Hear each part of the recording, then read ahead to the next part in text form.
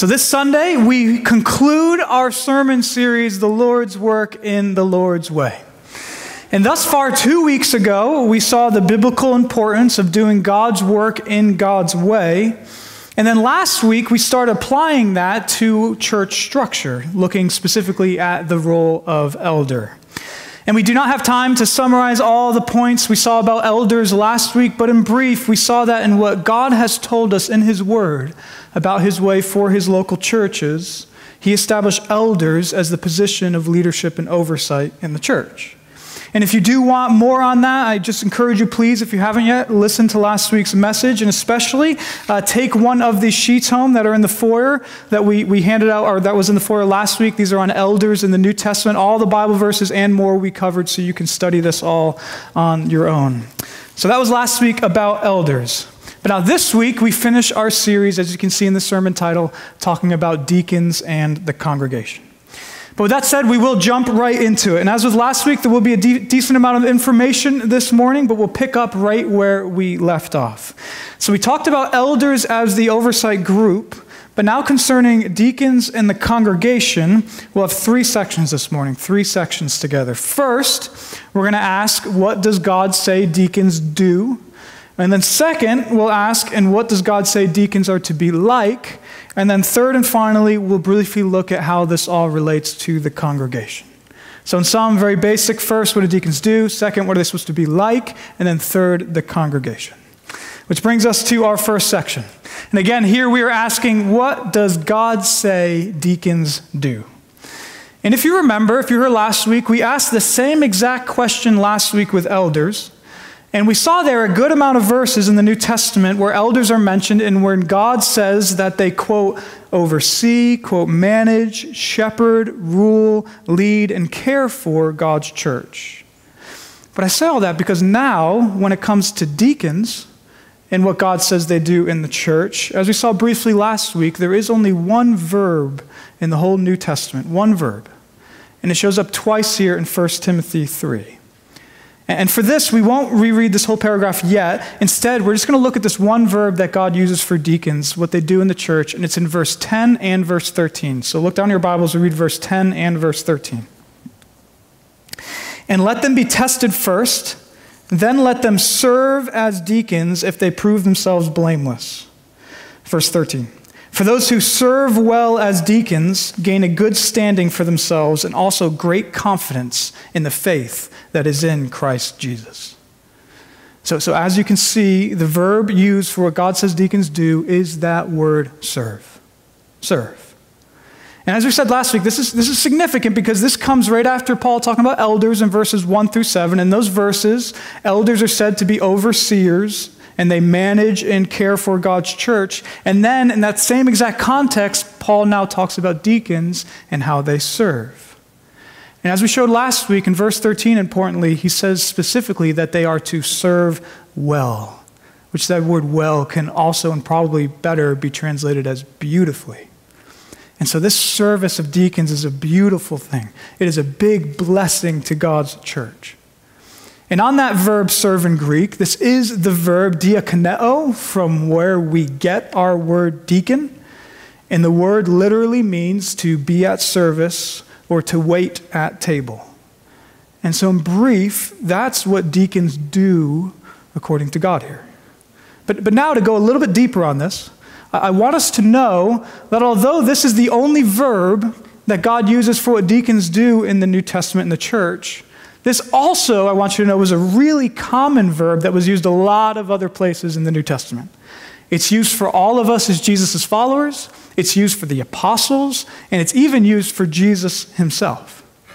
And if we had more time, we would go to many other places showing how this word is used. And on the deacon sheet that I will put in back after the sermon that will be available in the foyer, I listed a lot of sampling places in the New Testament where this word is used. But the point for us now is that this does show up a lot in the New Testament. For example, people like Mary and Martha serve like this. Then Jesus calls all of his disciples, the greatest, to be those who serve like this. Same word. Then the apostles are said to serve like this. And then biggest of all, Jesus himself humbly serves like this, as when he famously said, "For the Son of Man came not to be served, but to serve, and to give his life as a ransom for many, both of which are a form of the verb diakoneo, and which shows us that the ultimate example of this deacon-like being at service was Jesus' death for his people on the cross. And so I bring all that up because that then means that when it comes to the role of deacon, saying that they simply serve, as God does here in 1 Timothy 3, is certainly not meant to be demeaning. It is meant to be a beautiful thing. And that's because, yes, in one sense, it is the humble being at service role, but then importantly, and in another Jesus-like sense, this is a very honorable thing. That's why they can serve beautifully in the church, not just because the church has needs and needs people to serve, but mainly because each deacon is called to be an official, living example of Jesus-like service in his assemblies. So that's very simply what God says deacons do. They are at service. They serve. Which then brings us to talk about how we would then apply all that to a local church. And so as I've been saying throughout this whole series, remember our goal here is to be as robustly biblical as possible. And as a quick side note, in case you're wondering, we will get to Acts 6 later in the message. But first, before we do that, we need to come and apply this. So in God's word, deacons serve. That's what God's told us. And so for us, in trying to follow God's structure in our church, now that we've all seen together through these two weeks what these two offices do according to the Bible, elders and deacons, our goal then is to have them relate as biblically as possible. And very simply, now that you've seen all the verbs that God uses for deacons and elders yourself in these last 2 weeks, I think we could all agree that we can very simply put church structure this way. First, the church is the people. And then second, the elders oversee, manage, lead, shepherd, rule the church and the people. And then third, deacons are at service. They serve the church and the people. So that being said, but how we very practically apply all what God has said then is to just simply do our best to make sure that that's the case, right? That the congregation is the people. That the elders are the ones leading, overseeing, and managing, and that deacons are serving. That's our goal. And as we do this, I do think we need to be wary of two common models of church structure that have happened over time with this role of elder and deacon. And these especially have happened in a lot of evangelical churches, which is why I mentioned them. And one, I'll admit it, is a little somewhat similar to the way our bylaws lean right now. And the first model to be wary of is what we may call the pastor-deacon model. The pastor-deacon model. And on this, to be really honest, it's often been senior pastors who push this, and often because they want a lot more say in the church. And in this case, what's going on is the senior pastor is the one who really oversees and leads and manages the church, and then they have a deacon board kind of underneath them. You see how common that's become. But now that you've seen what God has said for these roles, elders and deacons, yourself in God's word, do you see how that really doesn't fit? And that's because first, the senior pastor is supposed to be surrounded by a group of elders, overseers, shepherds who are equal in their management of the church as the group. And then second, this also doesn't fit what God has said for deacons, because deacons aren't ever said to oversee in the New Testament. That's the elders. They're to serve according to God and his word. And so that's one model that doesn't really fit with the biblical evidence. But then for another model that doesn't really fit, and this is the one that I think our current bylaws kind of lean toward, it's what we may call the board business model, the board's business model. And now on this, churches will follow God's word with a group of elders that do oversee. But then for various reasons, what happens over time is that this elder group or board starts to oversee a certain area, like spiritual things, and then a deacon group or board starts to oversee a different area, often physical things or things like the property. But again, do you see how, now that you've seen all the verbs that God uses for deacons and elders in the Bible, do you see how that really doesn't line up with what God has told us in his word? Because again, once again, God has told us that elders lead, manage, oversee, while deacons are simply but beautifully given this verb serve. And so to make them oversee technically any area puts them in a position that God has only told us for elders. And moreover, elders are told to oversee the whole church, like their own household, even its resources in Acts 11. And so again, in how we apply all this, God's verbs and what he has actually said must be our emphasis. And it's somewhat of a side note on this. I know this is a lot, and I hope you're sticking with me, but it's somewhat of a side note, but I think this is pretty important. This is why I also believe, and I encourage you right now to consider this for yourself as you're sitting there.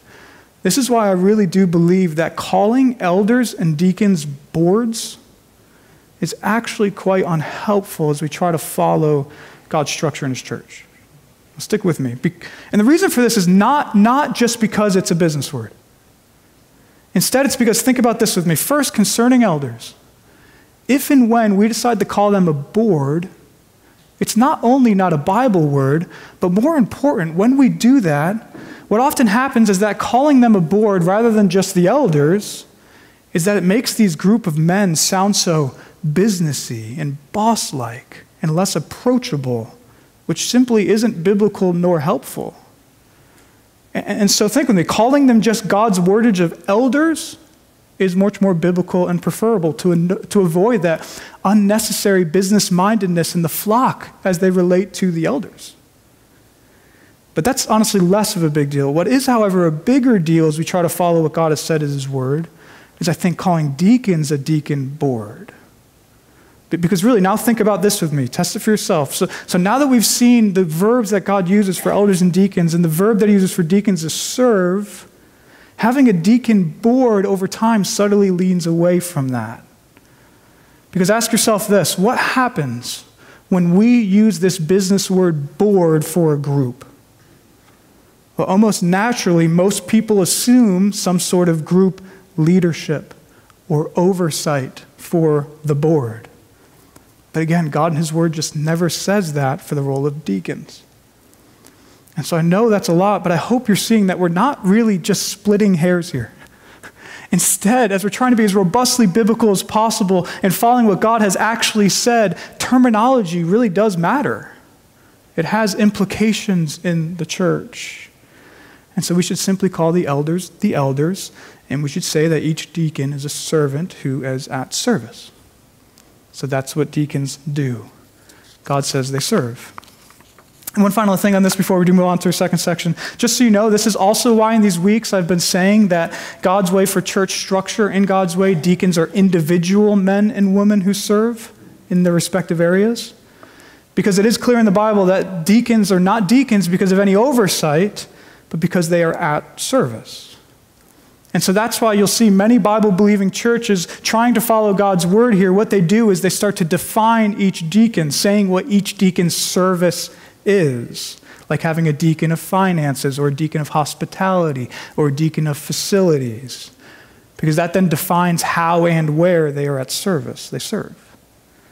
And then as for the deacons ever meeting together, because each of their roles as deacons is to serve, they won't really meet as a large group because they don't have large group decisions to make, because that would be the role of elders. Instead, a couple of them would probably meet every once in a while, like if the deacons of hospitality needed to meet with the deacons of facilities to talk about something. But normally, I hope you're seeing, to follow God's way of church structure, each deacon serves in their respective areas under the oversight of the elder group. So I know it's a lot, but I appreciate you sticking with us, which finally leads to our second question this morning. So we asked, what do deacons do? But now we'll ask, and what does God say deacons are to be like? And for this, we're still in 1 Timothy 3. And now here, we're going to read this whole paragraph. And that's because here, like with elders last week, we're going to see a lot of qualifications. And if we had more time, we could dig into each one of these. And I encourage you to do so on your own. But for our sake this morning, let's read this paragraph asking, what does God say deacons are to be like? And then I'll make 4 quick observations followed by one big practical observation. So look down at your Bibles, 1 Timothy 3, verses 8 through 13. Deacons likewise must be dignified, not double-tongued, not addicted to much wine, not greedy for dishonest gain. They must hold the mystery of the faith with a clear conscience. And let them also be tested first, and let them serve as deacons if they prove themselves blameless. Their wives likewise must be dignified, not slanderers, but sober-minded, faithful in all things. Let deacons each be the husband of one wife, managing their children and their households well. For those who serve well as deacons gain a good standing for themselves, and also great confidence in the faith that is in Christ Jesus. So to begin, 4 quick observations on what deacons are to be like according to God here. First, and so I know, for the first one, I know we've spent a long time so far in this message on what deacons do so far. Notice, though, for yourself that God, through the Apostle Paul, actually doesn't spend a long time on that. Instead, what's the majority of this paragraph about? Not the deacon's ability to serve, but their godliness. And so for us, this then is a really important and overarching point for us to take away, because this means, above all, what matters in a deacon actually isn't how good they are or able to serve the church. Instead, what matters most is their godliness. Their service is what they do, but what qualifies them as a deacon is their godliness.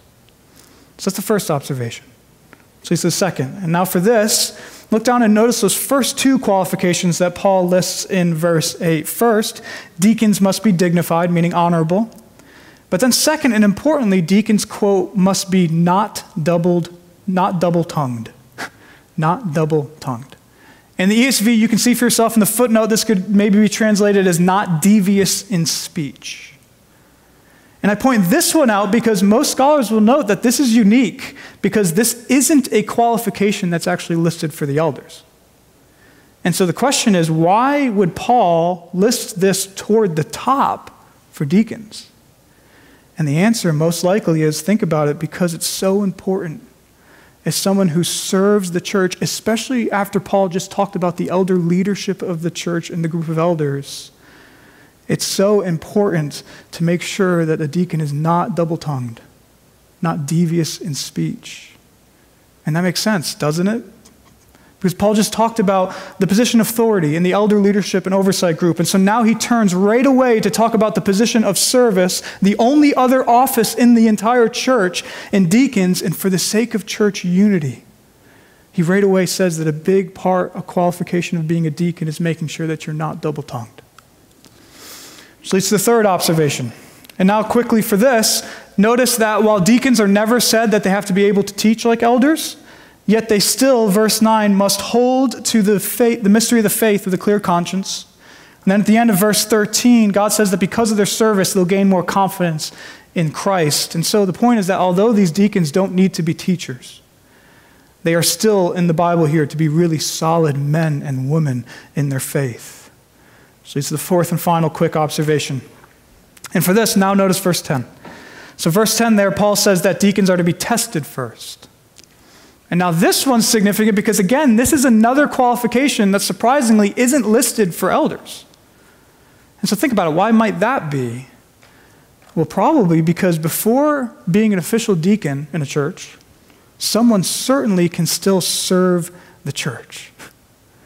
And so the point is that for official deacons, for those who are official church servants, the idea here is to let them serve the church for a while. And then once they prove their service and their godliness, then they can become official deacons. And so that's the 4 quick observations on what God says deacons are to be like. There's a lot more in there, but that's just 4 quick observations. But that finally leads to our final and biggest observation and practical application for us on all this. And this isn't the biggest in our paragraph there per se, but it's perhaps the biggest practically for us and our church. And it's that here men and women in the Bible are to be equal deacons. Men and women are to be equal deacons. And this is significant because, as we talked about last week, men only in the Bible are to be elders, especially because we never see a female elder or pastor in the whole New Testament. But then, when it comes to the office of service, not the office of authority and the office of deacon, I believe God shows us that equally, both men and women can be amazing deacons in the New Testament church. And for some of you, that may be something you've always believed. Well, for others of you, that may be totally new. And so to try to prove this, Here's just 3 quick proofs that I think show that men and women are equal deacons in the New Testament. 3 quick proofs. First, the first is the smallest, but it's that while God does say that men only are to have authority in the church in the New Testament, he doesn't ever say that about women and women serving as deacons. And so that's the surface level, but on the surface, it's not commanded against. But that's not that strong of a proof. But then second, for some stronger evidence, look down now at what Paul says in 1 Timothy 3:11. 1 Timothy 3:11, verse 11 there. If we had more time, we could study this in more depth, but as you can see, the ESV starts with, in verse 11, their wives likewise must. But most literally, as you can see in the ESV footnote, and important for you to know, is that first, that word there, T-H-E-I-R, is not there in the original Greek at all. And then second, we need to know that that word wives is simply the word woman, because in Greek, wife and woman were the exact same word. And so literally, verse 11 starts with Paul saying, woman likewise, or wives likewise. And so that being said, we have 2 options here. First, this could be talking about the qualification for deacons' wives, or second, it could be talking about women deacons. And some people argue it's talking about deacons' wives, but here's the big issue with that. The Bible never does that with elders. And Paul never talks about elders' wives as a qualification. And as elder is the oversight leadership position in the church, and it's talked about significantly more in the New Testament. It'd be really strange for Paul to all of a sudden talk about deacons' wives as a qualification, but never talk about elders' wives. And so instead, I think it makes more sense that this should be translated simply, which would be the simplest translation, as woman likewise, showing that women can be deacons in this paragraph. Which leads to the third, and I think most persuasive proof that women can be deacons. And for this, now turn me to Romans 16. We are done in 1 Timothy 3 for the morning, so you can turn there. Romans 16, just verse 1. This will be about 50 pages or so to the left in your Bible if you're in 1 Timothy 3. Romans chapter 16, verse 1. And we go here because it's one thing, think about this, it's one thing for me to say that women can be deacons according to the New Testament. But then the question is, do we ever see female deacons in the New Testament? And this is, again, especially significant because as we talked about last week, we don't ever see a female elder or pastor in the whole New Testament. But do we see female deacons? Well, I think the answer is yes, we do, and it's here in Romans 16:1. So look down to your Bibles, Romans 16:1. I commend to you our sister Phoebe, a sister of the church, our sister Phoebe, a servant of the church at Cenchrea. So as you can see, this woman Phoebe here is called our sister. But then importantly, Paul goes on to say that she's, quote, a servant of the church at Cenchrea. And that word servant there is the word diakonos. And while that word simply can mean servant, the reason this really seems to be talking about an official deacon here is because you can see it, that phrase that Paul decides to use for Phoebe. Because notice it yourself. Paul first starts with this vague Christian description of Phoebe, saying she's our sister, which is more typical.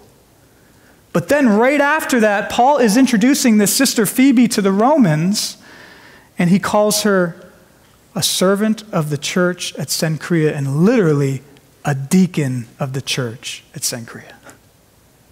And more important than how that just officially sounds, is that I want you to know that some scholars have looked into this type of phraseology in the early church writings right after the New Testament, and they found that whenever the phrase, a blank of the church at city, is used in the early Christian writings after the New Testament, it's always talking about an official position in the church. And therefore, it really seems Paul's doing that here. Plus a few more reasons for support. First, as you can see, Phoebe here is doing classic, humble, deacon at service-like work. Because what she's doing is she's transporting this letter from Paul to the Romans. And then second, this is all confirmed by post-New Testament church writings too, as we definitely know that as early as 110 AD, the early church had women deacons. And so the point for us is that while God says that men only are to be elders, the New Testament teaches that men and women equally can be amazing deacons. And on this one last thing as a sort of side note, this is also why calling women deacons is probably best and helpful. Just calling them deacons, because we can go ahead and use the English word deaconess, but if we do so, we have to realize that in God's word, which is what we care about, it is the same exact position in the church. And therefore, just as a man or a woman might be called the word servant, so a man or a woman deacon, for the sake of clarity, probably should just be called a deacon. And this is especially because if we do use a different word, right? If we call one gender deacon, the other gender deaconess, what can happen, and often does happen, is we subtly start to think of them as two different positions. And often what happens, which is not a good thing, is that the men deacons subtly become the higher position in the church. But in God's word, men and women are equal deacons, and they're such a blessing to the church. So all that said, that is what God says about deacons, about what they do, about what they are to be like. Which finally brings us, knows a lot, to one last text on all of this about deacons before we look to the congregation, and that's Acts 6. Acts 6, so please turn with me there if you can. Acts 6, this will be about 40 pages to the left if you're in Romans. Acts chapter 6. And if you are familiar with studying deacons in the Bible, you've probably been wondering why it's taken us so long to go here. But I will show why in a second. So Acts chapter 6. Acts 6 verses 1 through 7, we'll read it. And then we will talk about the similarities that this story has to the role of deacons, but then also some key differences. Acts 6 verses 1 through 7. Look down at your Bibles. Now in these days, when the disciples were increasing in number, a complaint by the Hellenists arose against the Hebrews because their widows were being neglected in the daily distribution. And the 12 summoned the full number of the disciples and said, "It's not right that we should give up preaching the word of God to serve tables. Therefore, brothers, pick out among you 7 men of good repute, full of the Holy Spirit, full of the Spirit and of wisdom, whom we will appoint to this duty. But we will devote ourselves to prayer and the ministry of the word." And what they had said pleased the whole gathering, and they chose Stephen, a man full of faith and of the Holy Spirit, and Philip, and Prochorus, and Nicanor, and Timon, and Parmenas, and Nicholas, a proselyte of Antioch. These they set before the apostles, and they prayed and laid their hands on them. And the word of God continued to increase, and the number of the disciples multiplied greatly in Jerusalem, and a great many of the priests became obedient to the faith. So as you can see, this is very early on in Acts. And in this story, something's going wrong in the Jerusalem church, as some people are being neglected in their daily food distribution from the church.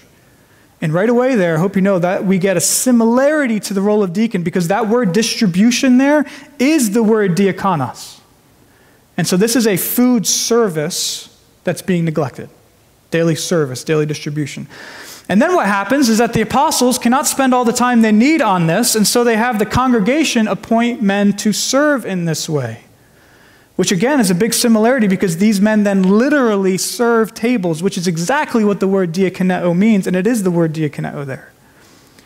And then the apostles officially commission these men, and then finally, as a result of this, the apostles are able to focus on prayer and the ministry of the word, and the church is overall healthier. And so that's the story. And because of all this, many people then look at Acts 6 and want to say that it's the founding of the office of deacon. But here's why I waited to go so long here together this morning.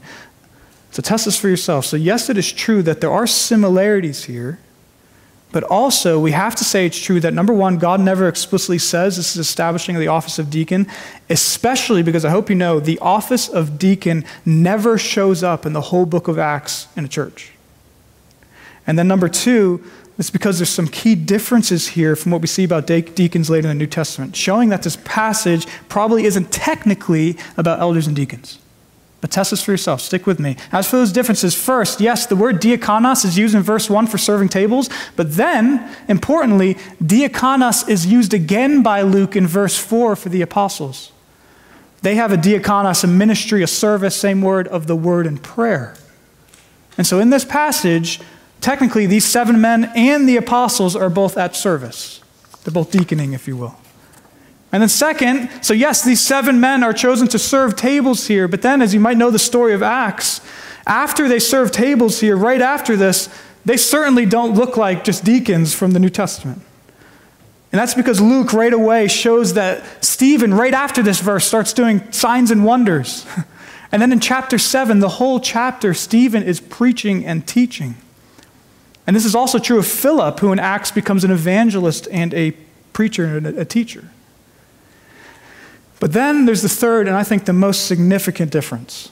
And this is important. Notice that in God's providence, he doesn't have Acts 6 as a picture of elders and deacons in a church. It's not there. And it's on this that I think we need to be really careful. Because when we do theology, we so often want things to fit into our boxes. But in reality, God in his providence doesn't have elders and deacons here. Instead, this is the very, very early church in Jerusalem.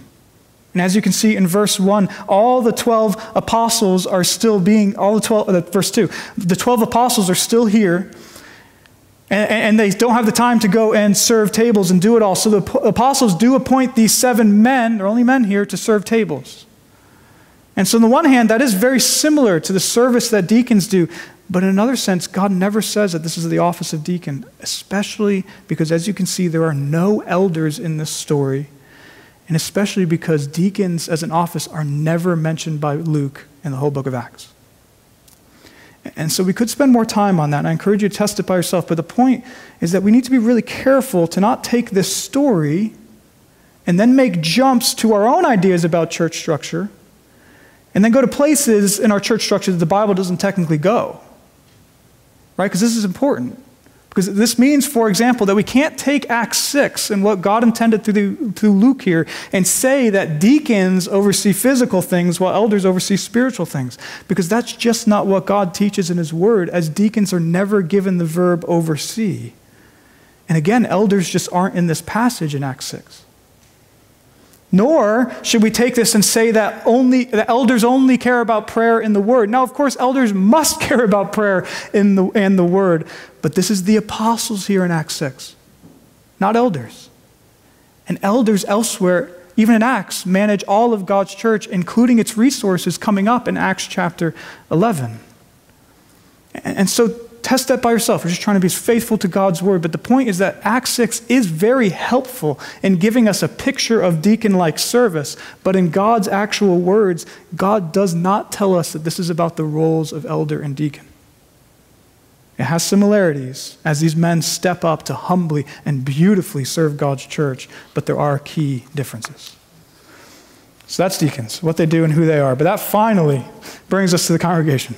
And this will be brief. And only one text this morning. But we'll look at it and see where the congregation fits in this all. And for this, we will be in Ephesians chapter 4. So if you want to turn there, our last place together, Ephesians 4, verses 11 through 16. If you're in Acts, this is about 70 to 80 pages to the right in your Bible. Ephesians chapter 4. And I do promise this will be brief. And the reason that it will be brief is because we essentially spent our whole We Are the Church sermon series before this talking about the congregation and how the church is the people. And I want to be clear on that. The church is not the elders. The church is not the deacons. The church is the people gathering who trust in Jesus Christ.